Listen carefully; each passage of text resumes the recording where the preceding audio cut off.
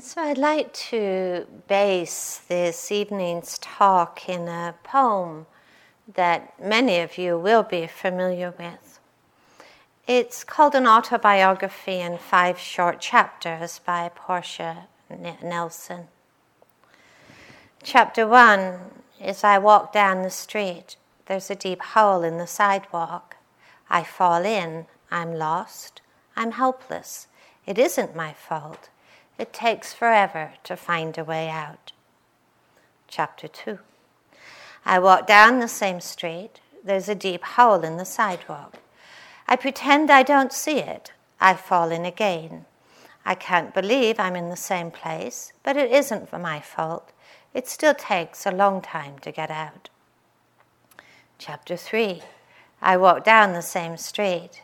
There's a deep hole in the sidewalk. I see it's there. I still fall in. It's a habit. My eyes are open. I know where I am. I get out immediately. Chapter 4. I walk down the street. There's a deep hole in the sidewalk. I walk around it. And Chapter 5.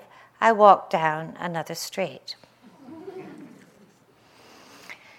So I'd like to draw some parallels between this poem and the path that we all are walking here on retreat and in our lives.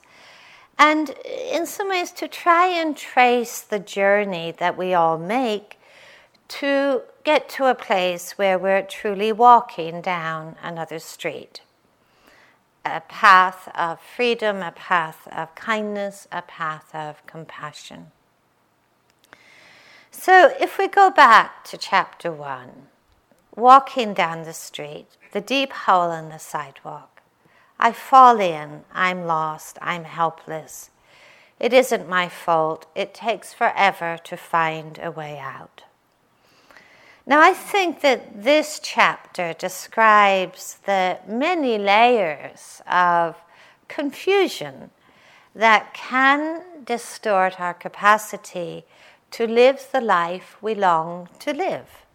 A conscious, a mindful, an intentional life that is guided by wakefulness, guided by compassion, guided by understanding.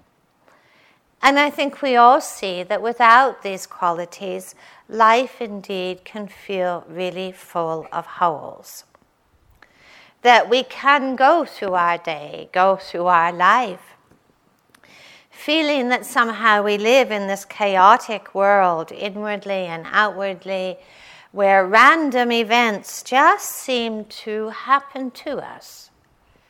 And this chapter of the poem, of course, refers to the kind of sense of helplessness and powerlessness and even despair that we can flounder in when we just don't see a way out. We might find ourselves in situations or relationships of conflict that we feel helpless to change. We might despair at finding ourselves acting or speaking in ways that we know undermine our well-being. Or we might feel very frustrated when we see ourselves walking in our hearts or our minds very familiar repetitive circles of obsession or preoccupation or anxiety. And sometimes we just feel in our life kind of like ambushed by thought storms, by emotional storms.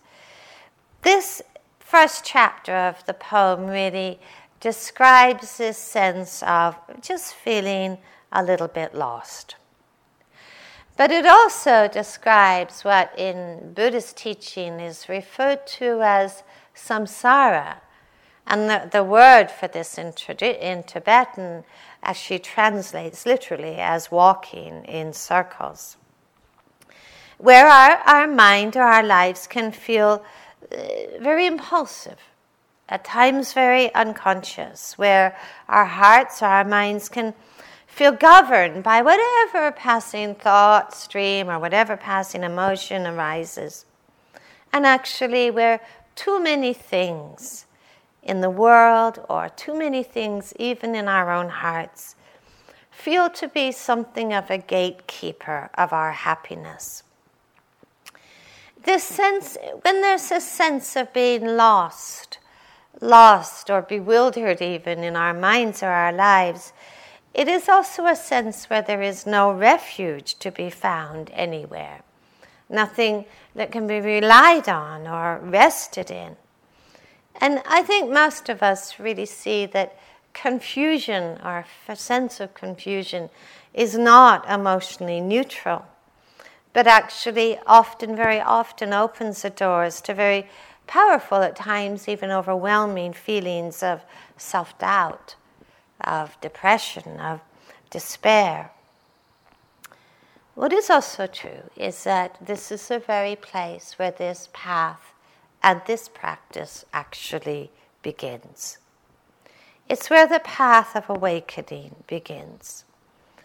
The Buddha, I think, put this path that we are cultivating here very firmly in the classroom of our bodies, our minds, our hearts, and our lives. He never actually spoke about finding freedom or compassion or kindness outside of the difficult, but within the difficult. Reb Anderson puts it in this wonderful way. He said that the Buddhas don't live in the suburbs of suffering. They live downtown.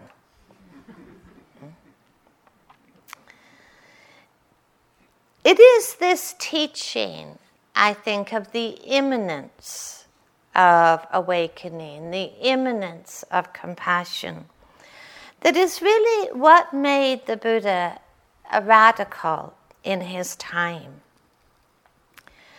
When everyone around him, when all of the spiritual seekers around him were busy devising ingenious ways and strategies to subdue their minds or to overcome or to transcend their bodies or transcend their lives or to looking at life and body and mind with some kind of disdain or judgment. And then the Buddha was something of a genius in kind of holding up his hand and saying, wait a minute. Just wait a minute. Maybe we actually need to pay attention to what's going on here. Maybe we need to look more closely at this life. Maybe we're being asked to understand, to make peace with, and to find freedom in this life rather than to get rid of it. And perhaps, as the Buddha suggested, that in this world of 10,000 joys and 10,000 sorrows, that this is actually the ground of liberation and compassion. But the Buddha also acknowledged, I think as we acknowledge, that in this fragile and unpredictable life, that each one of us will meet our own measure of the joyful and the lovely, and we will also meet our own measure of affliction and adversity. And none of us, I think, can be successful in totally finding a way to totally defend ourselves against our life. So what this path teaches us essentially is that affliction and adversity do not ask for aversion and for resistance and for judgment, but for compassion and for patience and for acceptance and understanding.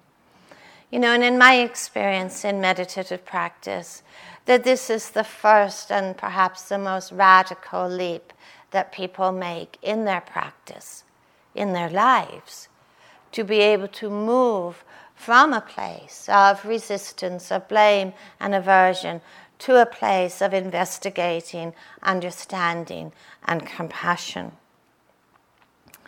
Because what we really see, that this path of awakening that certainly we've been taught and are cultivating in this tradition, It's actually not concerned with manipulating experience. It's not concerned with manipulating the world, but for transforming our hearts and minds, which is the ground for transforming our world. And perhaps for many of us, the very first step, and perhaps the most important step we take in this journey, is to find the willingness within ourselves to look our life, to look this moment in the eye. And actually to be able to look distress and struggle in the eye, just as the Buddha found he needed to do when he sat under the Bodhi tree. You know, it's so very easy to romanticize the Buddha and imagine him hanging out under the Bodhi tree, you know, thinking amazing thoughts and, you know, having fantastic experiences. Actually, when we read the stories, the Buddha sat under the Bodhi tree with a mind that looked a lot like ours. It's a mind that looked a lot like ours. But for him too, the key was not to get rid of, not to deny, not to disdain, but to begin to know distress as distress, pain as pain, struggle as struggle, just as we are asked to know and he was asked to know, happiness as happiness, and peace as peace, and gladness as gladness. This sounds so simple, doesn't it? And yet, it's really not very easy. It's an immense step. I would say it's almost an immense leap. But Nagarjuna, he once said, what will we do with a life that doesn't go away? It's a lot of things we could try to do. And then I think many of us come back to this place of acknowledging this is the life we're asked to meet, however it is. This first chapter goes on, it isn't my fault it takes forever to find a way out of the hole. Now, this is not a statement of irresponsibility. You know, it's not a statement of dismissiveness. But there is a recognition that often the confusion that we meet in our lives, that we meet on retreat, the confusion that this path begins in, it's not our fault. You know, I doubt if anybody woke up this morning deciding this was a good day to be agitated. You know, a good day to be depressed, or a good day to be anxious. I doubt if anybody came into this room today and said, well, this is a really fine sitting to be lost in impatience or frustration or resistance. We did not choose the bodies we were born into or the families or the circumstances. And actually, when we look, I don't know how it is for you, but when I look at some of the holes that I fall into or get lost in, I find they've got a very long lineage. You know, we may have had generations of ancestors who were practiced despair or aversion or impatience or fear exceptionally well. And none of us, in truth, are independent of conditions. Through our lives, we are impacted by the stories and the lives of others, just as each one of us, moment to moment, is impacting the lives and stories of others. We see in so many ways, you know, the stories and the habits and the views of those around us, our wider culture, those close to us, how the many ways they may have been incorporated into our own story, playing their part in shaping our own confusion or our own understanding. I think this is important to acknowledge this wider landscape of how we came to be who we are or who we believe ourselves to be in this moment. Where did we begin to learn to fear or to doubt ourselves or to be judgmental? We were unlikely to be born filled with views or filled with aversion. We learn many lessons in our lives, not all helpful, and in truth it's no one's fault because everyone has their own lineage. And yet, isn't it so easy in the midst of frustration or in the midst of despair that our mind goes to fault and to blame so easily and often directed inwardly? That if I was a better person or a more worthy person or a better yogi, everything would be just marvelous. I think part of what we understand or begin to understand in this path is to understand the ways in which fault compounds suffering. This is not actually, again, a statement of passivity or dismissiveness.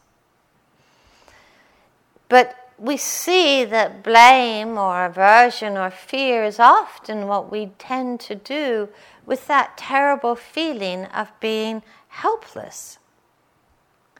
But we also see that if we tend to feed blame, particularly blame that is directed inwardly, that I'm just not good enough or not trying hard enough or not worthy enough, if we tend to feed or direct blame inwardly, we will also tend in ourselves often towards striving and becoming. I need to become this other kind of person to have the right kind of experience. I need to, if I could get 2 breaths in a row, I'd be a sort of major success.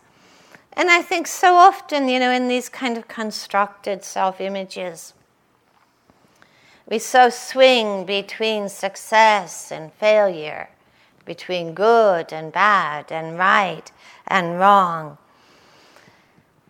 And the path is actually suggesting something else. To learn what it means to be still.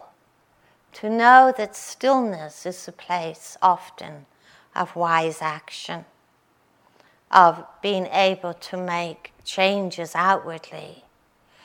But that stillness is actually also the place where we can begin to listen inwardly and to go underneath some of the stories and under some of the fabrications about who we believe ourselves to be, and to be able to begin to soften, to embrace, to befriend, to know pain is pain, struggle is struggle, confusion as confusion. It is the first step in no longer being helpless, no longer feeling powerless, not needing to be lost. Chapter 2. Still walking down the same street with the deep hole in the sidewalk. I pretend I don't see it. I fall in again. I can't believe I'm in the same place. And it still takes a long time to get out. I think many of us can probably relate to this. A friend of mine calls it conscious incompetence. We actually know what's going on, but we're still doing it. I think it's the most frustrating place in practice. We've started to wake up inwardly sufficiently enough to know what's going on, and then we end up being a spectator at our own disasters. That is so frustrating. That's the moment we think, I was better off before I started this stuff, Now, before I was unconsciously incompetent, and now I'm consciously incompetent. That is so frustrating. And yet, I don't think there's a shortcut around this. I don't actually think there's a shortcut around this, because this is when we're actually starting to meet some of the power of our psychological and emotional habits. We pretend we don't see it. How many times have we maybe said that to ourselves? Here I am again. This is by the way, a word which is really useful to exile from our vocabulary, again. I don't know of any other such word that is such a saboteur of motivation and inspiration as this word again. There I am again. I'm in the same place I'm fantasizing again. I'm obsessing again. I'm blaming again. Now, it's sort of interesting, this place of sort of conscious incompetence, because we sort of wonder, what is it that maybe might keep us there? And I think sometimes we can have a little rather kind of perverse attachment to some of our holes. You know the Greek story of Sisyphus, where he's sentenced to push this rock up this hill forever, by the gods, his entire life. He's pushing this rock up the mountain, gets to the top, rolls back down again. There he goes again, pushing the same rock up again the hill. And, in some ways, of course, if we just accept this is a story, this is Sisyphus' life, maybe Sisyphus could have made a different choice. Maybe he was in love with this rock. Maybe he could have said, forget it, I'm done pushing this rock up this hill. This rock can be quite happy sitting at the bottom of the mountain. I can be quite happy not pushing. Look at this place where we use the word again. I pretend I don't see it. I remember a yogi at Gaia House once telling me, who was on a long retreat, and happens, everybody's got their moments of great discontent, and they told me they had the thought that the solution was obvious, it was chocolate. And to get chocolate, you had to walk like more than a mile. So this yogi was, been practicing well, knew what was going on. Set off to the store. They said the whole way, there's this little voice in the back of their mind, I know this is not going to work. I know this is not going to work. Got to the store, got the chocolate, started eating chocolate. I knew it wasn't going to work. All the way back to their cushion, another mile and a half down the hill. I knew it didn't need to do that. I knew it did. But there was somewhere where there was still this hook. So sometimes it can be interesting, those hooks. It's kind of like if somebody on a retreat really annoys you, and you decide, you're really going to set them straight, So you're going to write them a note. And this is a really bad idea, right from the get-go, this is a really bad idea. You would hate it if somebody did this to you. But there's a certain kind of self-righteousness, isn't there? So in order to kind of mitigate knowing this is a really bad idea, you sign this aversive note, meta. Like quit shuffling, meta, Thank you. Isn't it interesting, those hooks? Now, learning somehow to let go of some of these habits and these attachments doesn't mean letting go of discernment or discriminating wisdom. What we all recognize in life, whether it is inwardly or outwardly, that suffering has causes. And causes are to be understood. We don't make a mantra or a cliche out of just let go. Suffering has causes. Causes are to be understood. And in many ways, the whole investigative part of this path, which we will speak about, the whole investigative part of this path is really for us to see for ourselves, moment to moment, where there is distress and struggle and suffering, where there are causes and where are the causes for the ending of suffering. This is a kind of basic formula of this teaching, applied inwardly, applied outwardly. What we do see that some of our, and perhaps a great deal of our emotional and psychological suffering that keeps where we keep getting dumped in the same hole, is actually born of not understanding what causes suffering. Now, waking up in this path is not just about waking up to the breath. It's about waking up our capacity for wise discernment or discriminating wisdom. Pretending something is not happening is not a good option. Pretending, if we think of this just on a meditative level, because clearly this is a much bigger subject. But if we think about it just on a meditative level, we can pretend it doesn't matter if I just somehow entertain, a few moments of aversion, or a few moments of heedlessness, or a few moments of craving, even when we know they don't serve us well. Because all that does is to deepen the habits of aversion and craving and heedlessness. Patrul Rinpoche, he once wrote, he said, "Do not take lightly small moments of heedlessness, believing they can do no harm, because even a tiny spark can set alight a mountain.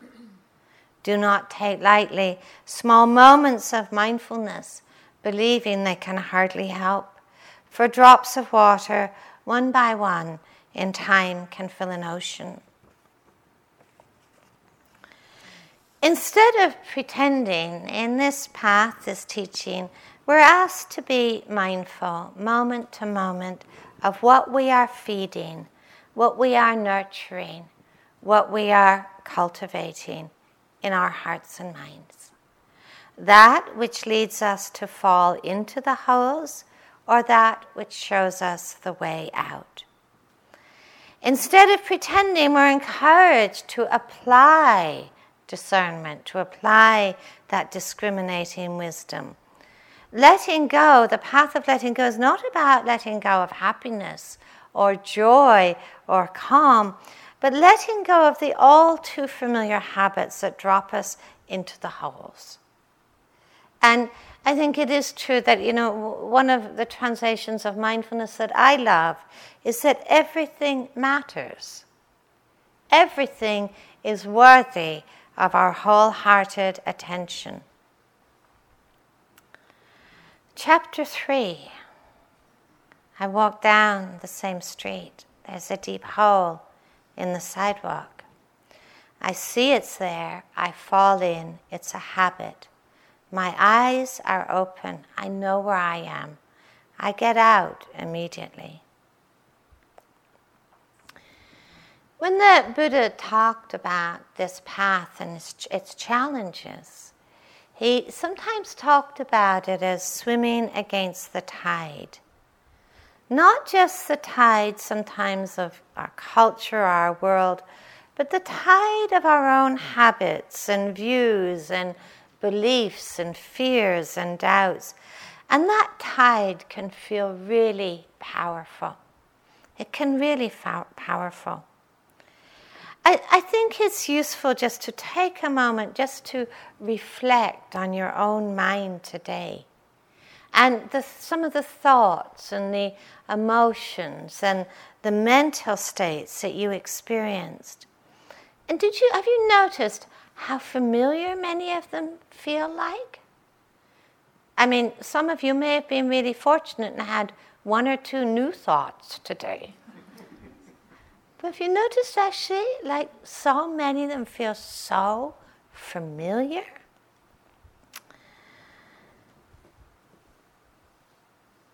How often we can get caught in the same circles of rehearsal, of resentment, of fantasy, of judgment. How many of our psychological and emotional habits can feel so familiar, it's almost like they've been with us as long as we can remember. And they can feel so intractable or so stubborn that they feel to be who we are, who we're woven into our sense of identity. It is why sometimes, this gets expressed when you've heard people say, this is just the way I am. And actually, I find it very difficult in the Dharma when people start to describe themselves as a type. When they say, I'm a greed type, or I'm an aversive type, I am an anxious type. I mean, personally, I feel all of us have far too much depth to be described as a type. I don't think anyone is a type. But what we do see, that if we repeat something often enough, it does feel to be a truth. One of my most loved teachings of the Buddha is when he says, what we dwell upon becomes the shape of our mind, and that the shape of our mind becomes the shape of our world. Really, I find that actually so profound, how our world is seen through the shape of our mind, and that the shape of our mind, moment to moment, is being shaped by what we dwell upon. I think when we look at some of the habits, the emotional, psychological habits that we dwell upon, they can feel so intractable that sometimes actually in this kind of shortage of seeing much new, we can actually just almost feel like we're a collection of habits.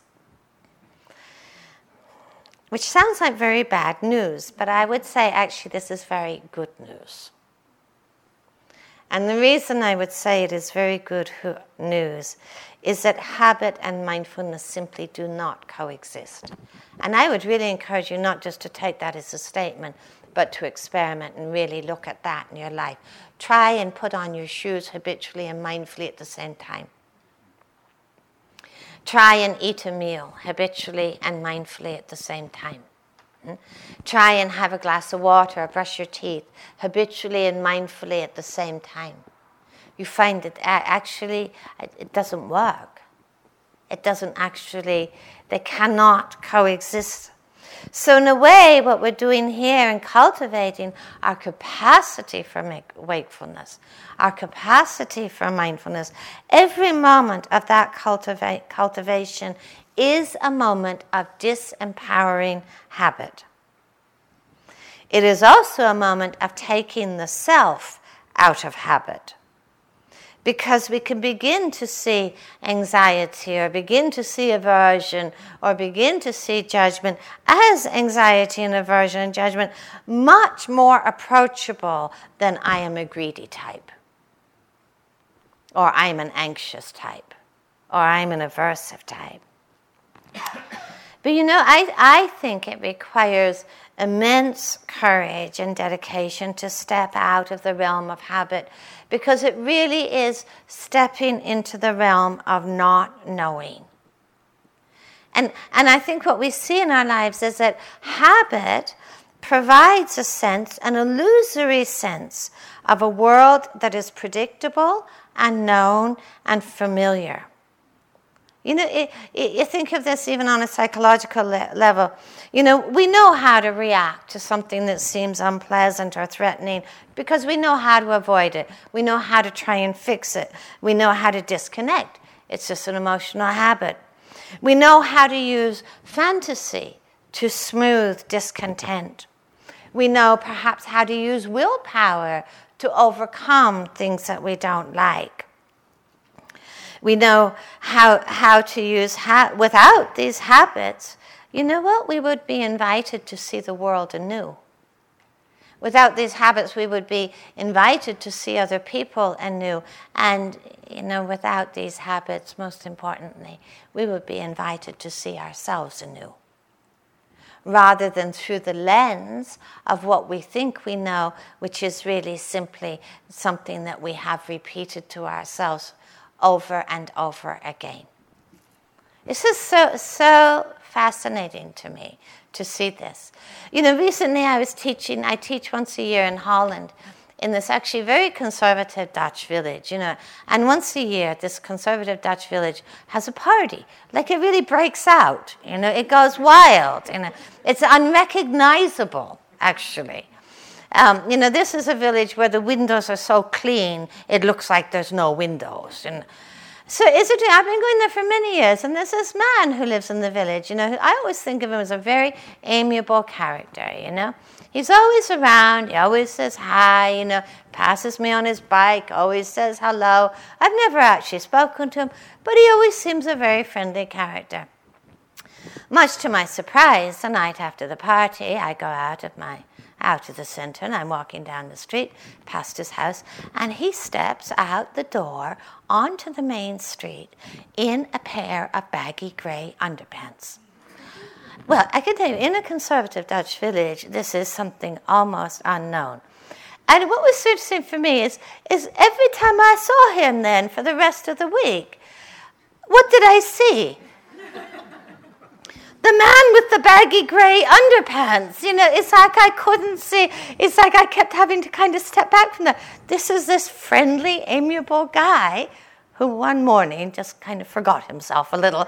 But it's so interesting how quickly, isn't it, that we form these images, which are really images, our habits. That we form these images about others, about ourselves, about life, and how they actually become the truth. We don't necessarily see anew. Now, when we look at our own minds, and someone mentioned this today, it can feel like bad news, doesn't it? I mean, it can feel somewhat disturbing and unsettling. We would rather have a different kind of mind. And sometimes our mind seems so endless in a way. But you know what? Actually, in terms of psychological and emotional habits, it's really kind of a short list. Kind of a short list. There's a wonderful poem by Kabir. I love this. It says, I gave up expensive clothes and bought a robe, but I noticed one day the cloth was well woven. So I bought some burlap, but I still throw it elegantly over my left shoulder. I stopped being a sexual elephant, and now I discover I'm angry a lot. I finally gave up anger, and now I notice I'm greedy all day. I worked hard at dissolving the greed, and now I'm proud of myself. It is actually a short list. Some of the emotional habits that weave themselves into our perceptions, our stories, our reactions. Anxiety, fear, familiar one, isn't it? Aversion, ill will, resistance, familiar one. Craving, discontent, kind of familiar. And self-view. It's good to have a short list. It's good to have a short list. It's also good to appreciate the universality of this short list. Not to take it too personally. To appreciate the universality. So what do these habits ask for? Curiosity, mindfulness, compassion, spaciousness, patience, intentionality. In many ways, we are reteaching our hearts.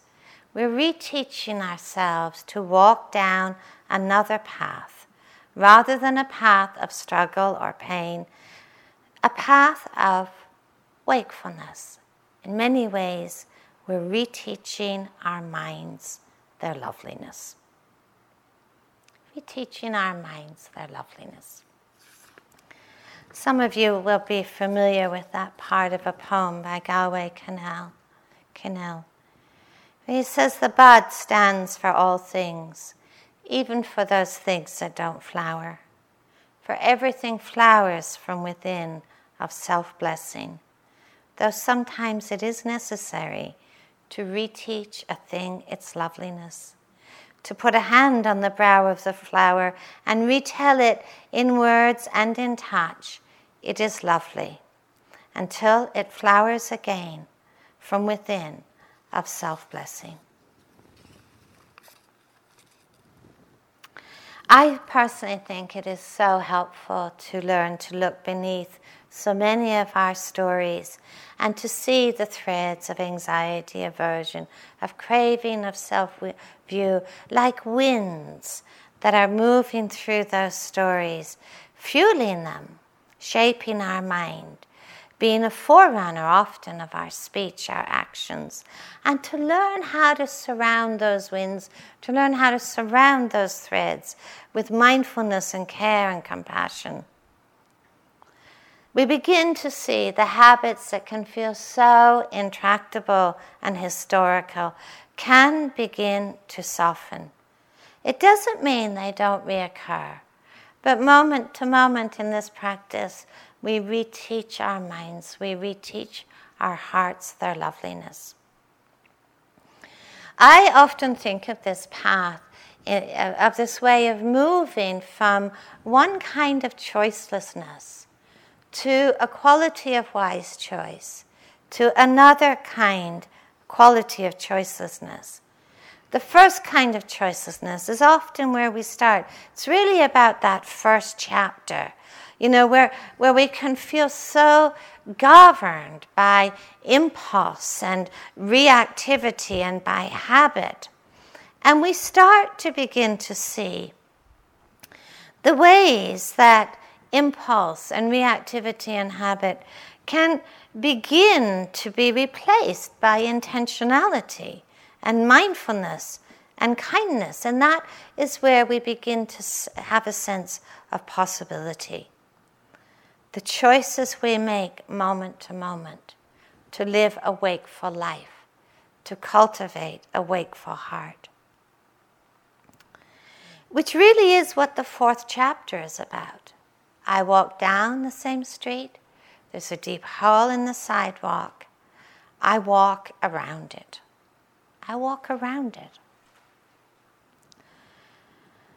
When we begin to know with mindfulness the holes that we are prone to fall into, we know that falling into the hole is just one of the possibilities available to us. That with wise effort, with wise mindfulness, there may be the possibility of walking down another path. And I think there comes with insight a real genuine sense of unwillingness inwardly to keep walking down pathways that we know lead only to struggle and confusion and conflict. Think of so many examples of this on a retreat.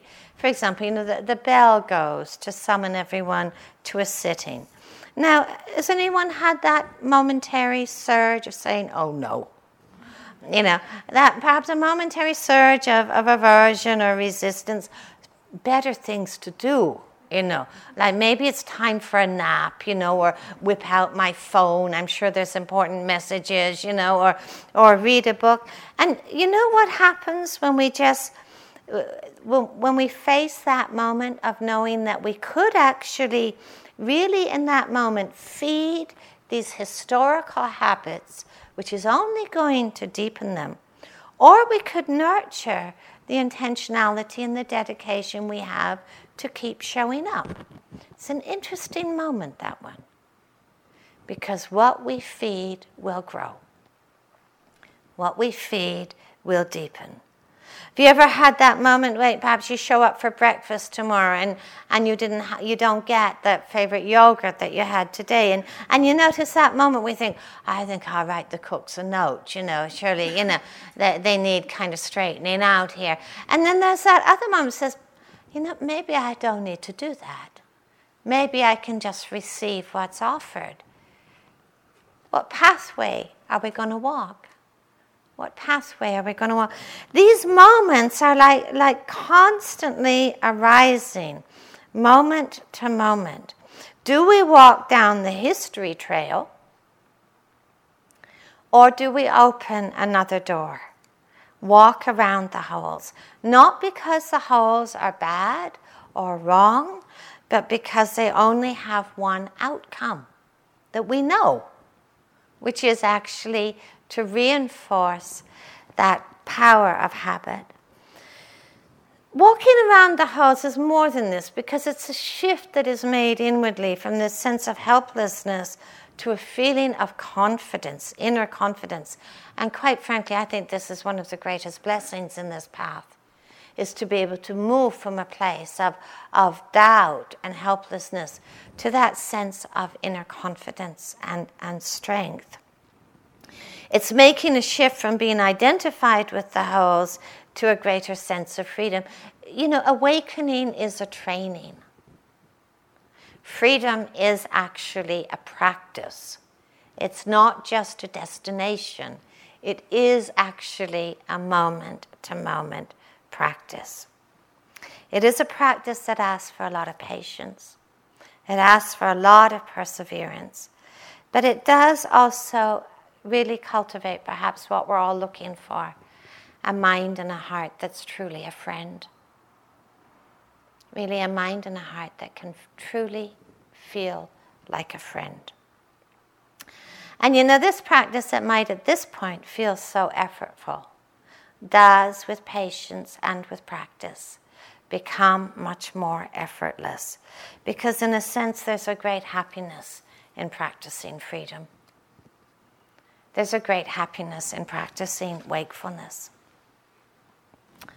Chapter 5, I walk down another street. This is really this movement into this other dimension of choicelessness. Where it's really in a way the third noble truth, the embodiment of kindness.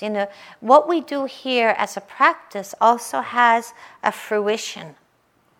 The embodiment in a boundless, immeasurable heart of peace, of kindness, of compassion.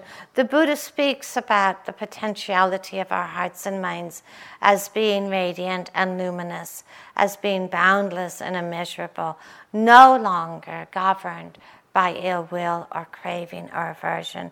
This may sound very impossible, but this is the other street. I think it's really helpful just to finish, just to know that Pali, the original recorded language of this teaching, is a language of verbs. It's not a language of nouns. So in a sense, when it talks about this path, it really talks about this practice as a way of liberating the moment. That's helpful.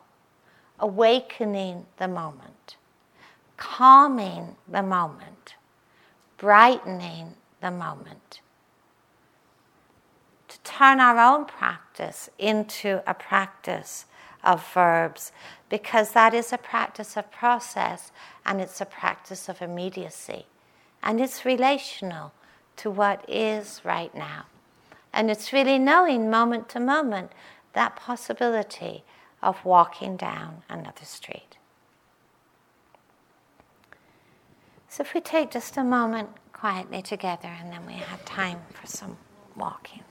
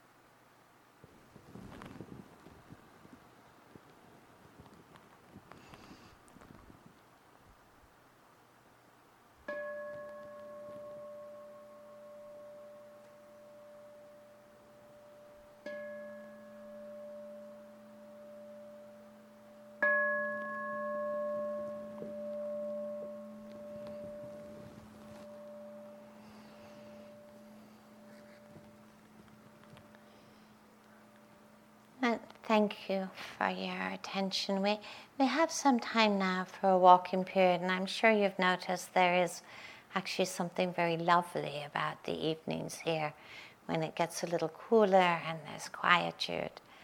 And then we'll be coming back actually for quite a short sitting, so if you can manage it, please do come.